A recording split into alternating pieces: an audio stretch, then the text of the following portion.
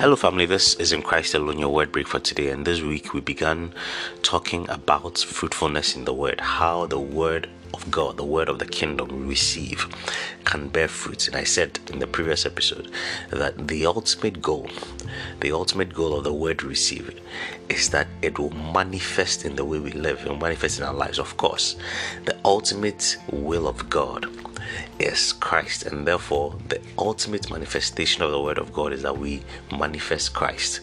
But the goal of the word, the fruits that is born by the word, is that God's will, God's purpose will be manifest in our lives. And that's what I believe the parable of the sower talks about. The Bible says that the sower sowed the word of God, and we know that seed he sowed, it bore fruit, or it bore crop. He yielded crop, as the Bible says. So today we want to look at the conditions that did not bear fruits, the conditions of the heart that caused the seed not to bear fruit, or caused the word not to be fruitful in the hearts of men. And so the first one we find, and we're staying with Matthew 13, we find in verse 4 of Matthew 13, it says that, "And as he sowed, some seed fell by the wayside, and the birds came and devoured them." So there's a seed that fell by the wayside that the birds came and devoured. The beautiful thing about this parable is that you don't need to conjure up interpretations of the symbolism that Jesus was using. You don't need to force certain interpretation to it, because Jesus explained it. In verse 18, he said, "Therefore, hear the parable of the sower. When anyone hears the word of the kingdom and does not understand it, the wicked one comes and snatches away that what was sown in his heart. This is he who received the seed by the wayside." So the wayside we are understanding from Jesus is the one that hears the word and does not understand it, and does not understand it. And the symbolism in the birds taking the seed away is that the devil comes and takes the word away because you don't have understanding. One of the things I've always found amazing is how everybody in this world seems to have an opinion on what the Bible says or what it means in the Bible. Some scripture, some passage, some principle, some philosophy in the Bible. Everyone, atheists, agnostics, unbelievers, Muslims, everyone that is not even a follower of Christ believes that somehow they understand what the Bible is saying. But you see, understanding, as Jesus is talking about here, understanding that causes the word of God to bear fruit in your life is completely different from mere interpretation of the grammar, interpretation of the Greek. Those things are good, and they are good tools, but that is not understanding. And that's why not just anyone can share a view about what the Bible is saying and be right. Understanding is what is referenced when the Bible says that the entrance of your word brings light. You see, he didn't just say that it's just the word that brings light. It is the entrance of the word. When the word has gained entry into your heart. You see, when the word has gained entry into your heart, that is when you begin to manifest it in the way you live. When it moves from just head interpretation of what you have read or heard into something that has entered into your heart.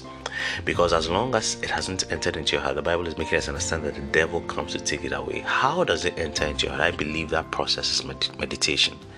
You see, understanding is a spiritual process. That process is meditation. In Joshua 1:8, God told Joshua how to move from the word of God in his mouth to living successfully, manifesting it. And he said it was by meditating upon the word day and night. Because as you meditate, it's as though you are digesting the word. You are breaking down the word so that the nutrients in the word can gain entry into your bloodstream. It's the same way. As you are meditating, the Holy Spirit is helping you so that the word will gain entry into your life. And so by meditation on the word we hear, we gain understanding, spiritual understanding. Now, the next group is the people that receive the word, but the word fell on rocky ground or on stony ground. In verse 5, the Bible says that some fell on stony places where they did not have much earth, and they immediately sprang up because they had no depth of earth.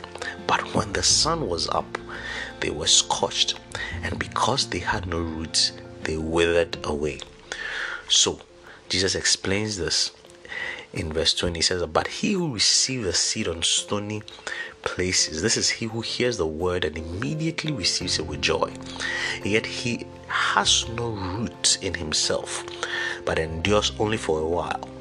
But when tribulation or persecution arises because of the word, immediately he stumbles. So this is where you receive the word, and I believe Mark says you receive the word with gladness, and the word springs forth. But because there is no root,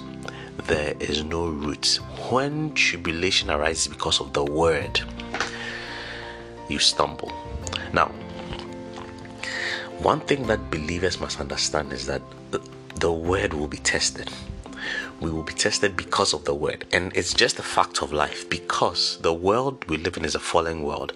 The Christian life goes against the current, it goes against the waves. You are swimming against the current if you choose to live for Christ, and so you will definitely be tested. The word you have received will be tested. You hear a word on love and it's exciting, you're happy, you're overjoyed. If you leave your Bible study table, or you leave church, or wherever you hear the word, and it's exciting, but it will be tested, because the word says love your enemies. That is not the way of the world.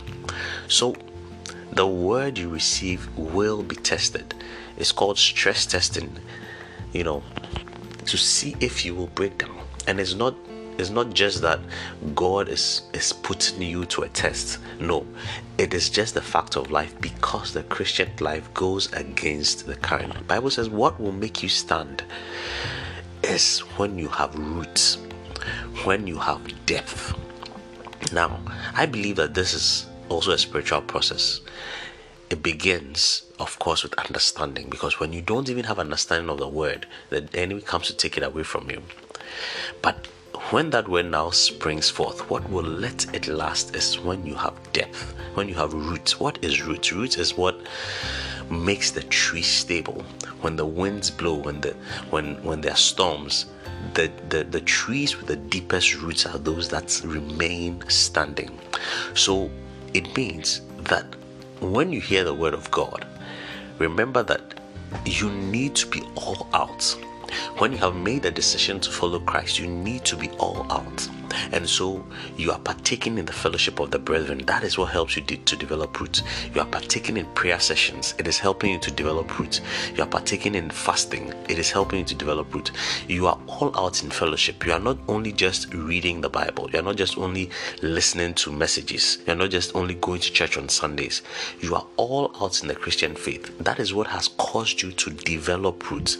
And so as the word comes and you receive, you receive insight in the word, you receive understanding and entrance in the word, you have already developed roots. So when the persecution comes, these roots are what helps you to stand. The word you receive will be tested. You cannot be a Christian that is here today and for the world tomorrow. You are rocking at all the secular godless parties, and Sunday you show up in church. You will not develop any roots. And when the word of God is tested, you will fall, you will stumble, because you have not defined the place where you stand. Two ways: understanding and developing roots. I wish you a wonderful day. God bless you.